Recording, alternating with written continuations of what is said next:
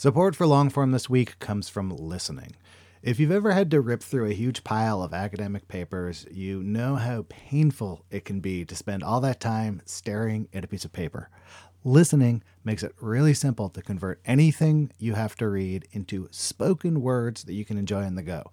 Uses AI to generate realistic voices that sound like actual human beings.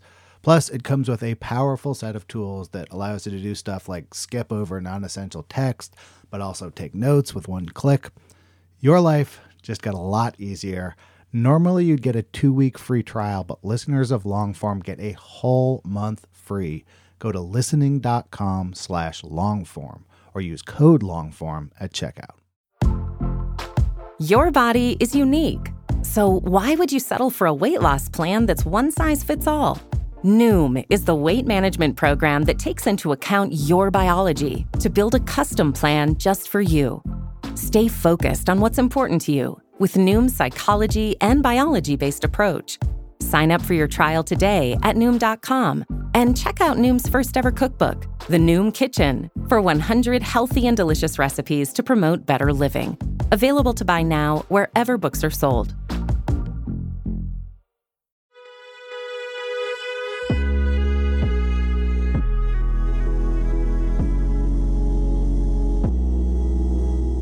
Hello and welcome to the Longform Podcast. I'm Aaron Lammer, your co-host. On the line, Max Linsky. Evan Ratliff is another co-host, though he is not here for this intro. Hello, Max. How are you, sir? It is good to see you. Evan is doing his, investigative reporting thing. But Aaron, you're doing the interview thing. Who is on the show this week? On the show this week, I talked to Alexandra Lange. She is a design and architecture critic. I enjoyed her work very much at Design Observer. She was at Curbed, and she has a book out now. It's called Meet Me by the Fountain, An Inside History of the Mall. It is exactly what it sounds like, a deeply researched history of the rise and fall and, dare I say, potential rebirth of American mall industry. Malls are coming back? I don't know. We don't give spoilers in the intro, but I don't know a ton about architecture. I know next to nothing about architecture criticism. As far as I know, she's the first person who we've had on the show who writes about this topic. And one of the things I wanted to talk to her about is that generally when you read about architecture, you're reading about some ascendant prize-winning architect, and what she's writing about in terms of the history of the mall is architecture from a very different perspective. So that's the interview. We are brought to you, of course, in partnership with Vox, who help us produce this show. Thanks to everyone at Vox. Now here is Aaron with Alexandra Lange.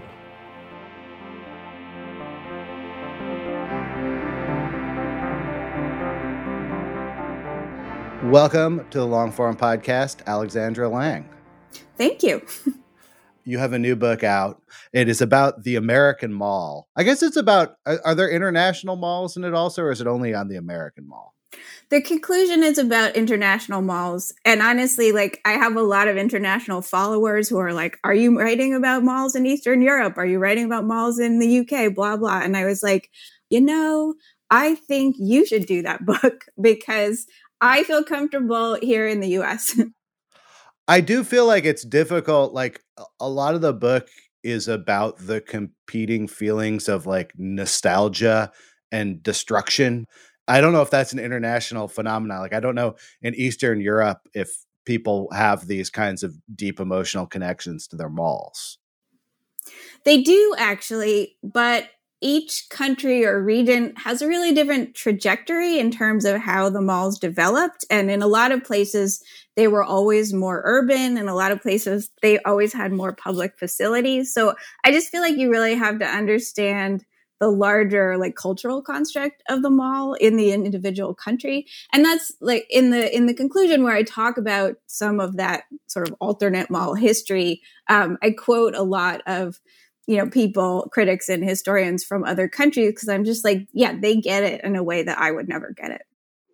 So for you, when you're bringing to life malls, where do you find the balance between describing like the physical structure and everything else that goes along with understanding something like a mall? Well, I mean, I think the first thing for me is that I actually find it very easy to describe things. Like, I'm just like a fundamentally visually driven person. So describing things comes really naturally. And I also have a very kind of vivid, almost cinematic, I would say, imagination. So reading about these older malls, I feel very able and capable to kind of like put myself into that space and understand what people would have been seeing and what they were wowed by. I mean, I think that's why, I mean, I don't know if it's why I became an architecture critic, but I think that's why I'm a good architecture critic, because that's how my mind works. And so the trickier part is to try to get people whose minds don't work that way to, you know, first of all, read architecture criticism at all, and then to like get into the space with me. Yeah, I think I don't have a visual system inside my brain. So for someone to whom this idea is alien, what details do you find resonate with people? What are the ways that you can compress a whole building into a limited word count? Well, I think this is something that I've told my students a lot. Like, the easiest way to get people into an imaginary building, let's say, or, you know, a historic building, is just to do it as if you were having that pedestrian entrance experience. So to go into a mall, I would say, you know, talk about the parking lot, talk about what the entrance canopy looks like, the pavement under your feet, because in fact, there's so much kind of pavement and floor in a mall, and what the material of that is like makes a huge difference in how you're kind of reading the aesthetic. Go down that long hall, and then you see a fountain. You know, that's the title of my book. So what does that fountain look like? Is it pretty? Is it sparkly? Is there light coming down? So just to describe that coming in, seeing the kind of main event of the mall, and then going off in whatever direction to the department store, to the food court, you know, to the bookstore, I think is the easiest way. And you can do that for any building. Like, you're trying to figure out like what the architect wanted you to do, and then describe that feeling in like a physical and grounded way for your reader.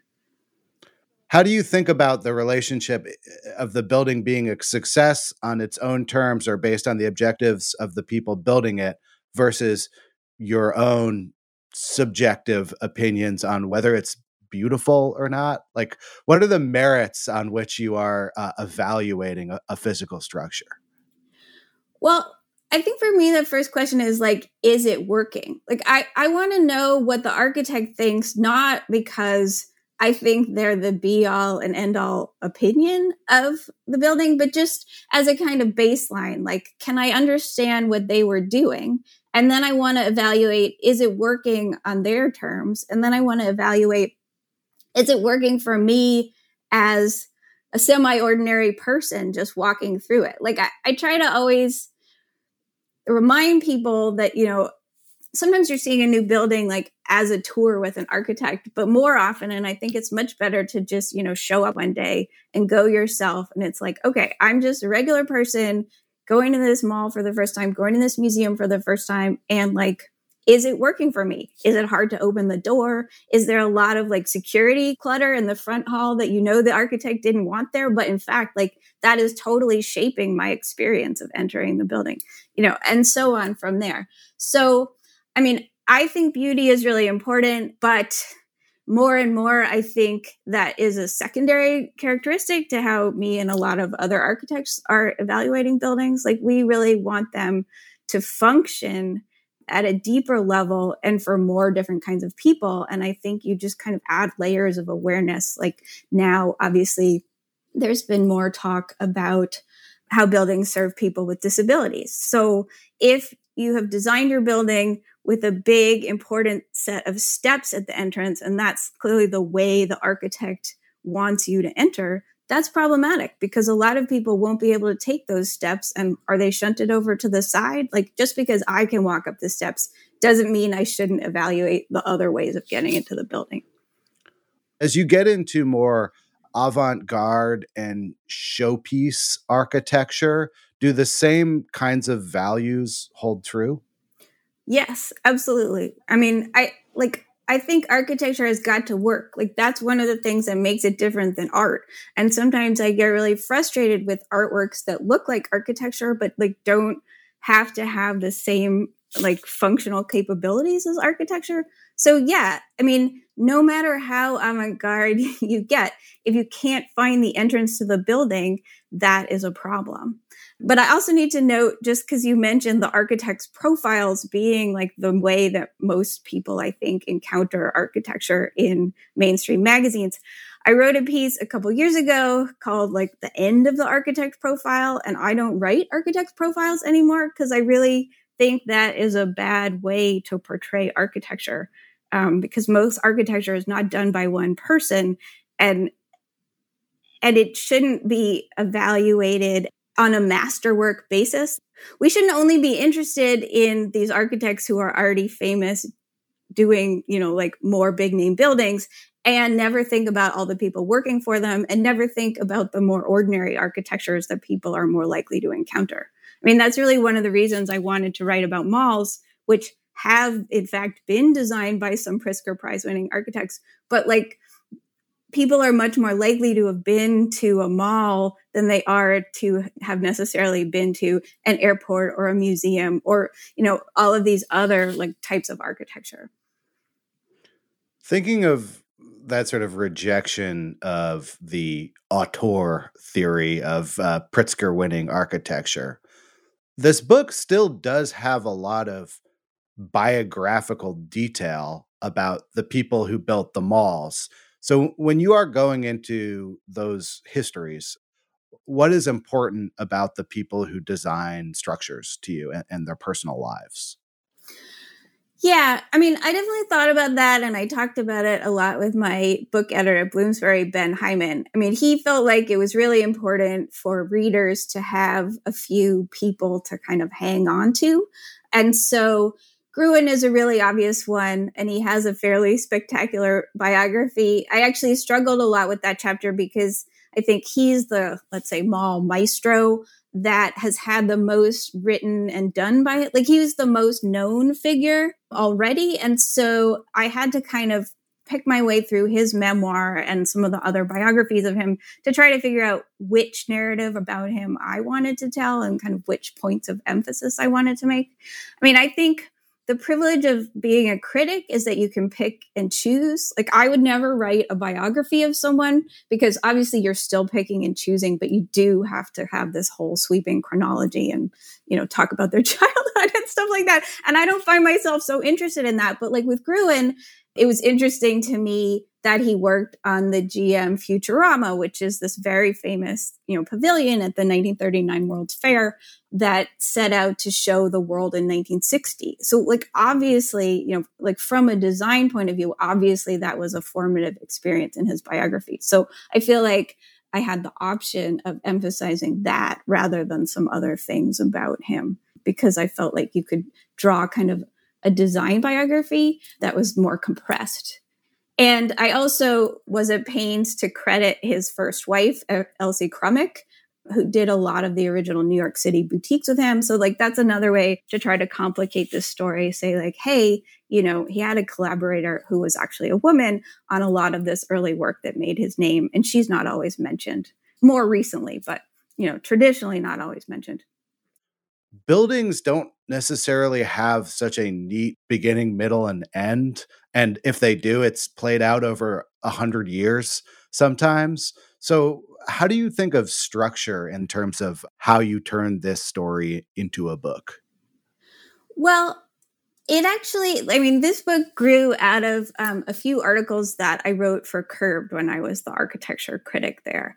And really, the first article I wrote about malls for Curbed, was in 2018, and it was, the mall isn't really dead, we're just calling it different things now sort of story. So I would say that like my premise from the beginning was like, yes, there is this huge popular narrative that malls are dead. And a lot of people that I talked to about this book was like, oh, are you writing about dead malls? And I was just like, I would never spend 2 years of my life writing about something that was dead. Like that is just not my attitude. That's not a fun book. Like, I think people want to look at those pictures, but I don't think they want to read like a narrative that ends like in the end, like the mall is over. But so my premise was always, some malls are dying, yes, but we in America, people are still designing and building things that look like malls, that act like malls, that have this narrative of malls. So maybe it's time to remind people that there is this much longer narrative of malls, that malls have a history, and that malls like haven't always been the same, that like they have periods just like any historical form of architecture, and that there have been a lot of deep thoughts about malls. I mean, I think part of my narrative was just like, no malls are dead yet, but also it was like malls aren't superficial either, right? They can seem like this commercial space. We associate them with teenagers and brands and all of these things that are sort of like bright and colorful and fun and a little bit disposable. But not only is the architecture not disposable, but like those feelings that we have about them aren't disposable either.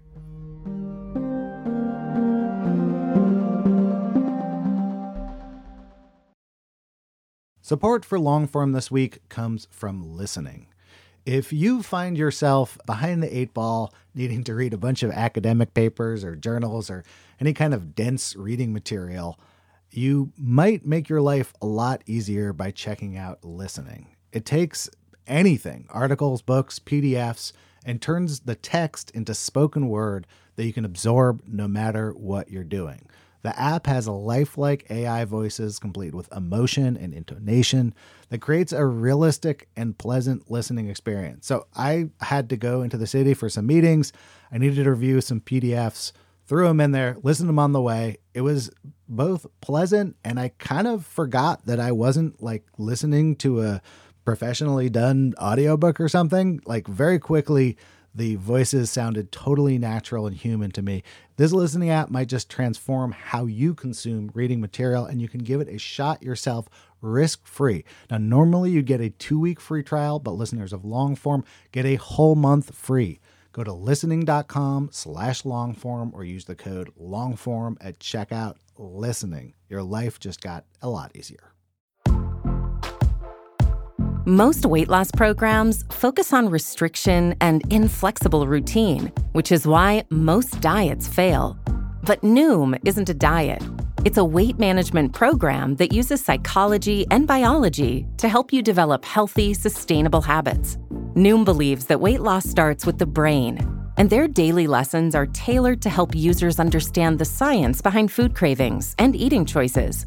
Whether you want to lose weight, increase physical activity, meet a health goal, or simply change the way you think about food, Noom can help you build healthy habits while still enjoying your favorite foods. Stay focused on what's important to you with Noom's psychology and biology-based approach. Sign up for your trial today at Noom.com and check out Noom's first ever cookbook, The Noom Kitchen, for 100 healthy and delicious recipes to promote better living. Available to buy now wherever books are sold.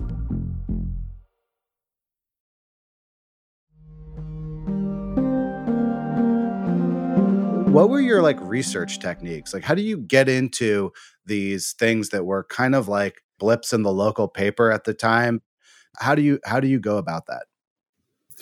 Well, there are a lot of great, mostly on Blogspot, actually, there are a lot of great mall blogs that I feel like have done a lot of the research work for me, or at least like the preliminary research.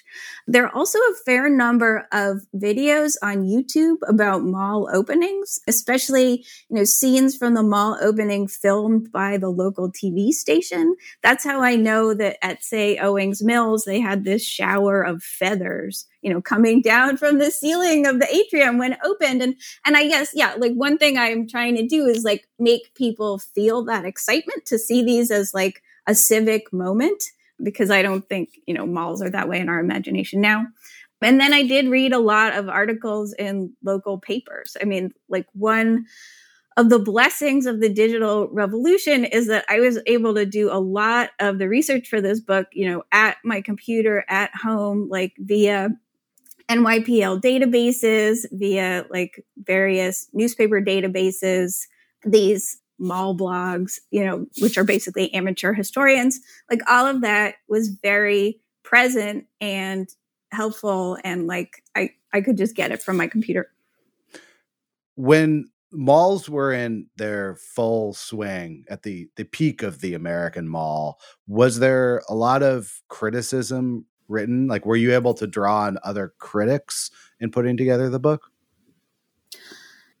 Yes and no. One of the things I found out was that Jane Jacobs actually went out and reviewed Southdale, Victor Gruen's first indoor mall, as if it was this main event. So like, that's really fun. Everybody who's heard of Jane Jacobs is like, okay, so Jane Jacobs thought the mall was super important. There's another critic named Grady Clay, who was more of a regional critic, and he also covered malls.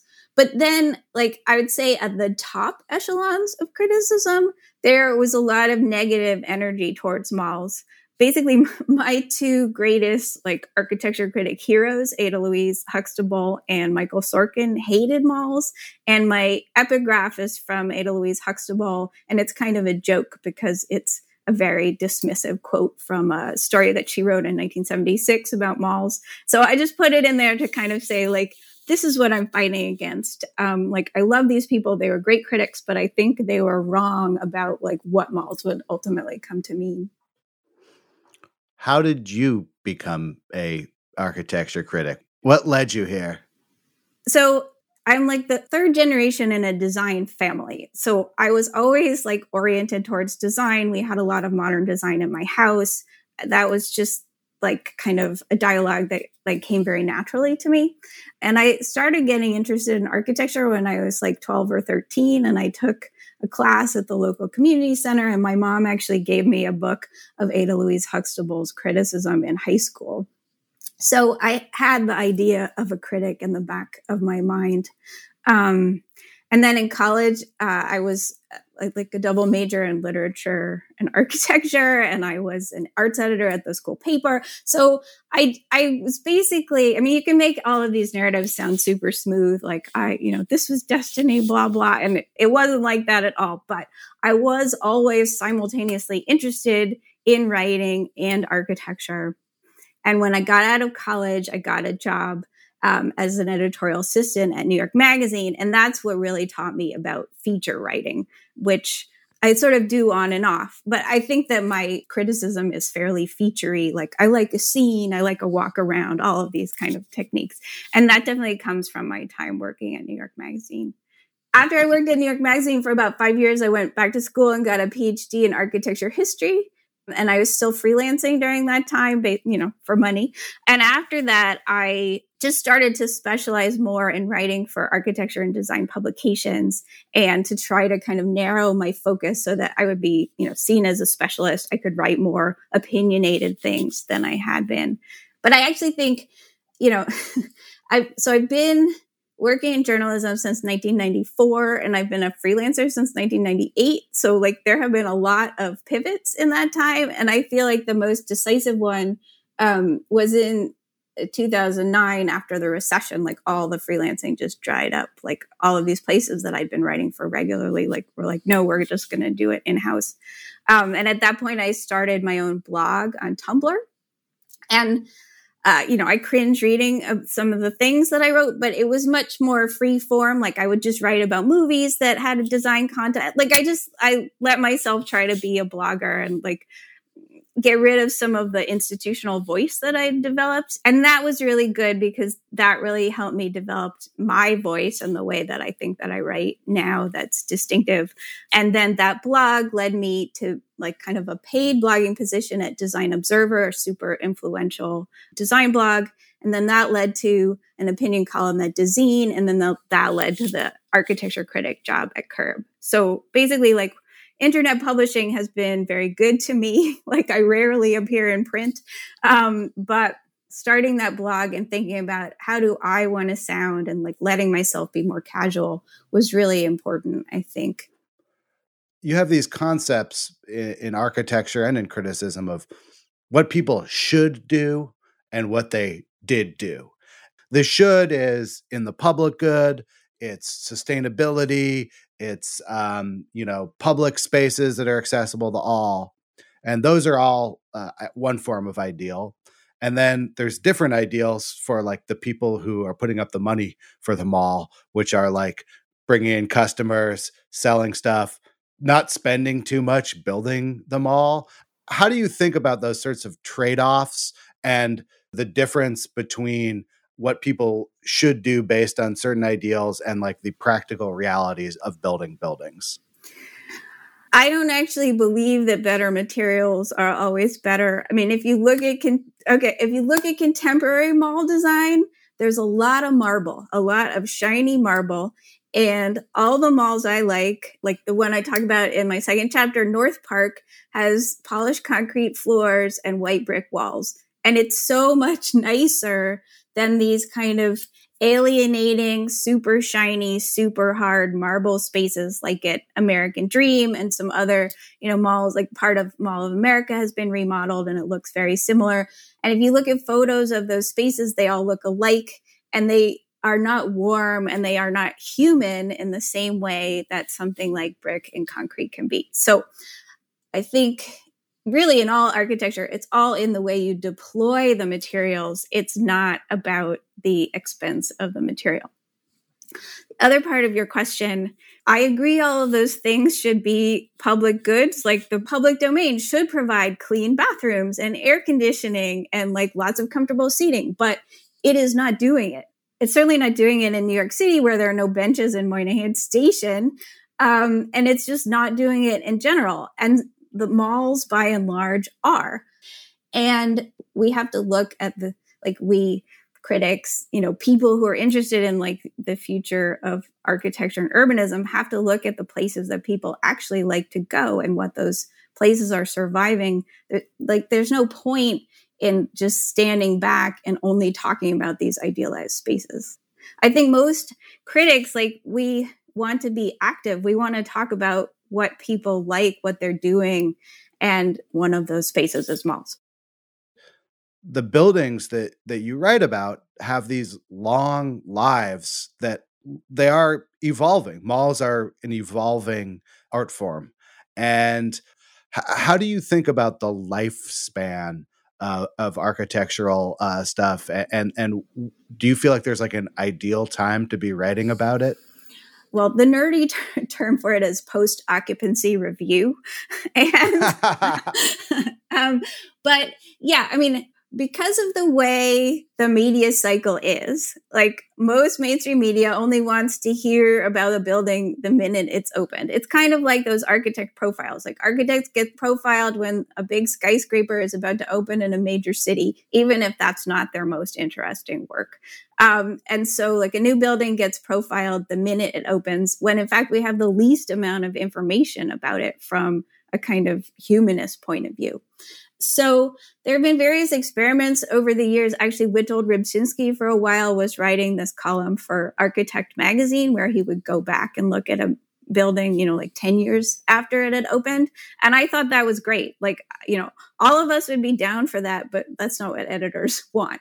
There's always like a little bit of market forces at work. The interesting thing for malls was that often when I was trying to research a new mall, like the best first source of information was actually Wikipedia, because Wikipedia stays up to date. So if I was trying to figure out like how many different owners a mall had or how many times it had been added onto, it was the Wikipedia that would then link me to those local paper articles about all the changes in the mall. And, one of the things that I kind of used historical research for was to establish what the mall looked like at the beginning. But then sometimes the ways a place like the Mall of America has changed, like what you're actually seeing is fashion imprinting itself on the architecture of the mall. And because the mall sells fashion, I think it's honestly easier to talk about the changing looks of a mall than it is to talk about the changing looks of some other building types.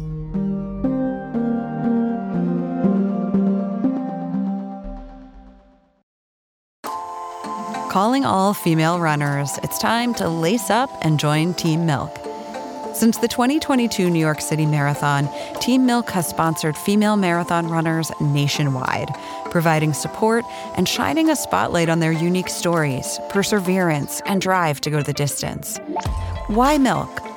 Dairy milk is an excellent nutritional ad for both marathon training and recovery.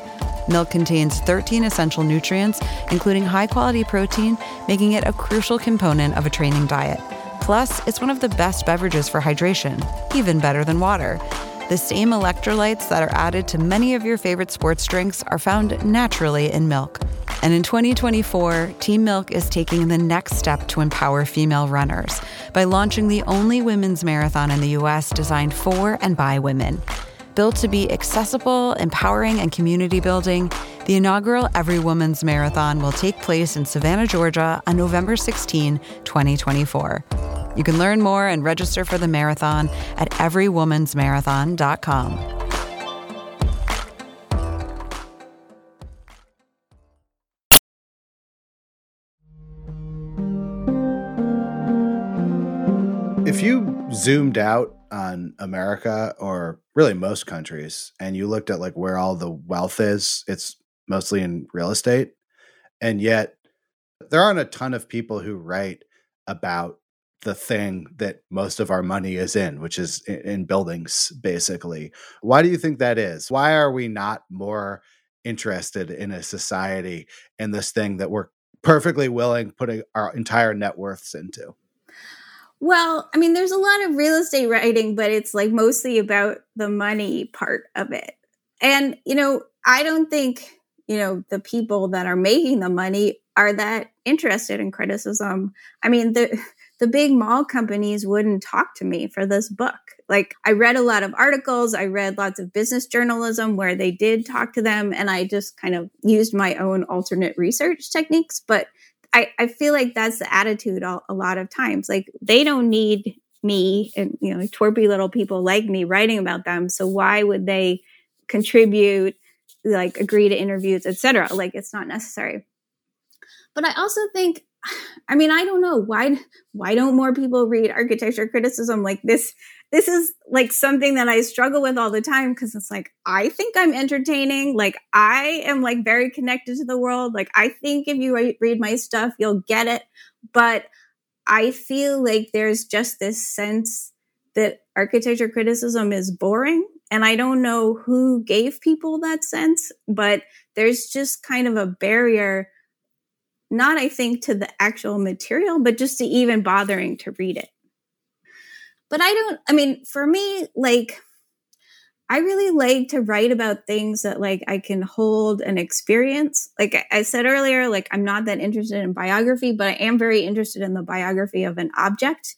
And again, like, this is something my editor and I had a lot of back and forth about. Like, he wanted me to write more about people. And I'm like, but I love objects. Like, I feel about the objects, I think, how most people feel about people. So like, what I'm always trying to do is kind of communicate that enthusiasm and that understanding to my reader, because these objects really have a lot of speaking to do. And I think ultimately it's easier to connect if people have their own physical experiences in the objects. I mean, the best example of this is my last book was called The Design of Childhood, and it was about all the ways in which design interacts with children's lives, especially like in the first 12 years.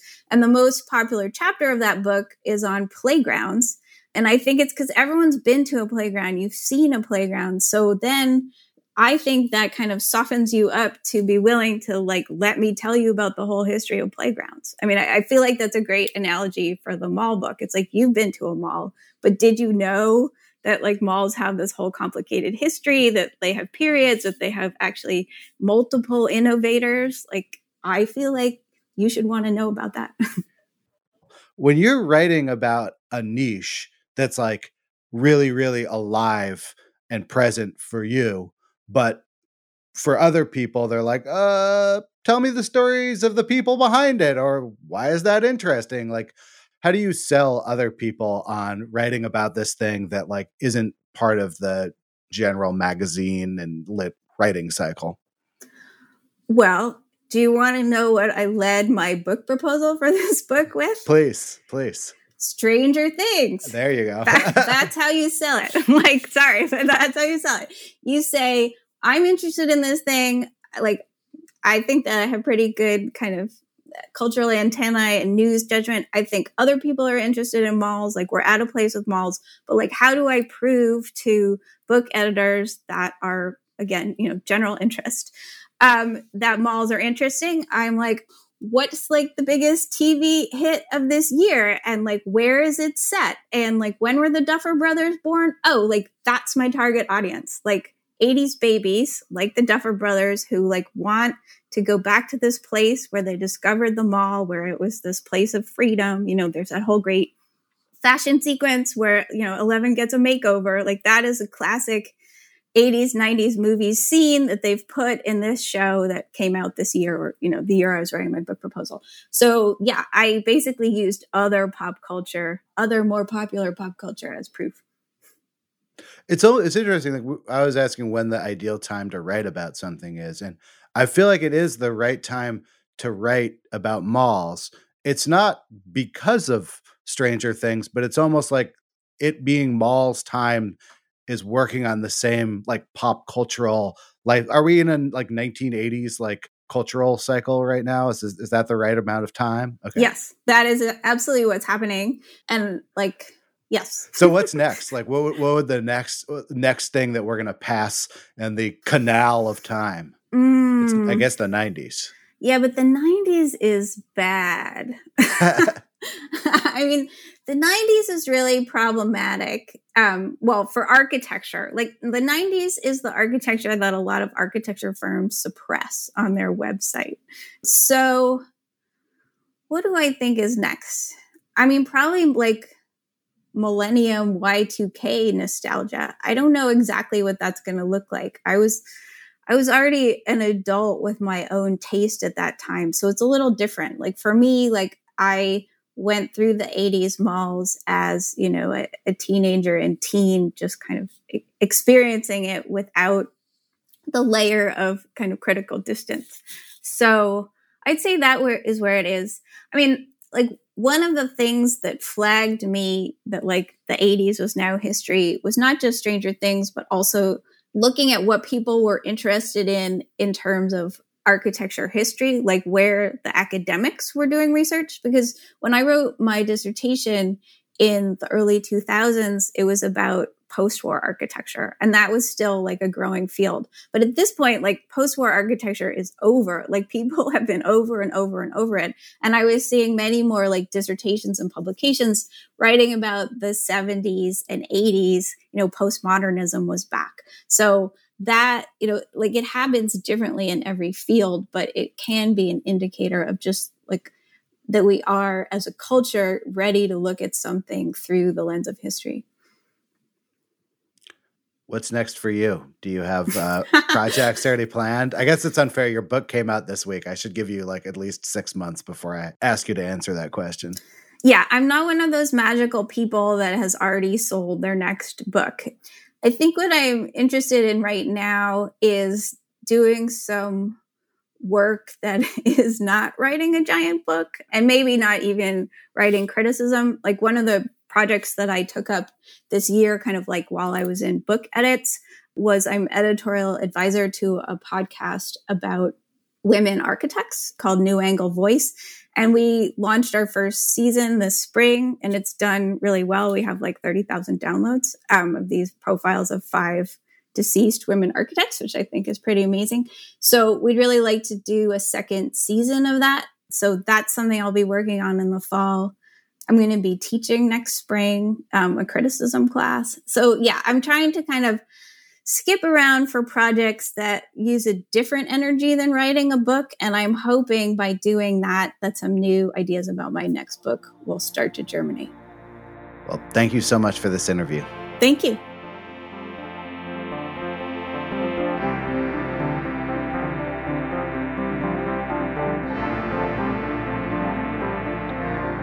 Hey, thanks for listening to the Longform Podcast. I'm your co-host, Aaron Lammer. Thanks to my co-hosts, Max Linsky and Evan Ratliff. Thanks to our editor on this episode, Jackie Sajiko. Thanks to our intern, Susan Peterson. Thanks to everyone over at Vox Media. Oh, thanks to my guest, Alexandra Lange. Thanks to you for listening. If you're enjoying the show, consider reviewing and rating it. That seems like a good thing to do. We'll be back next week.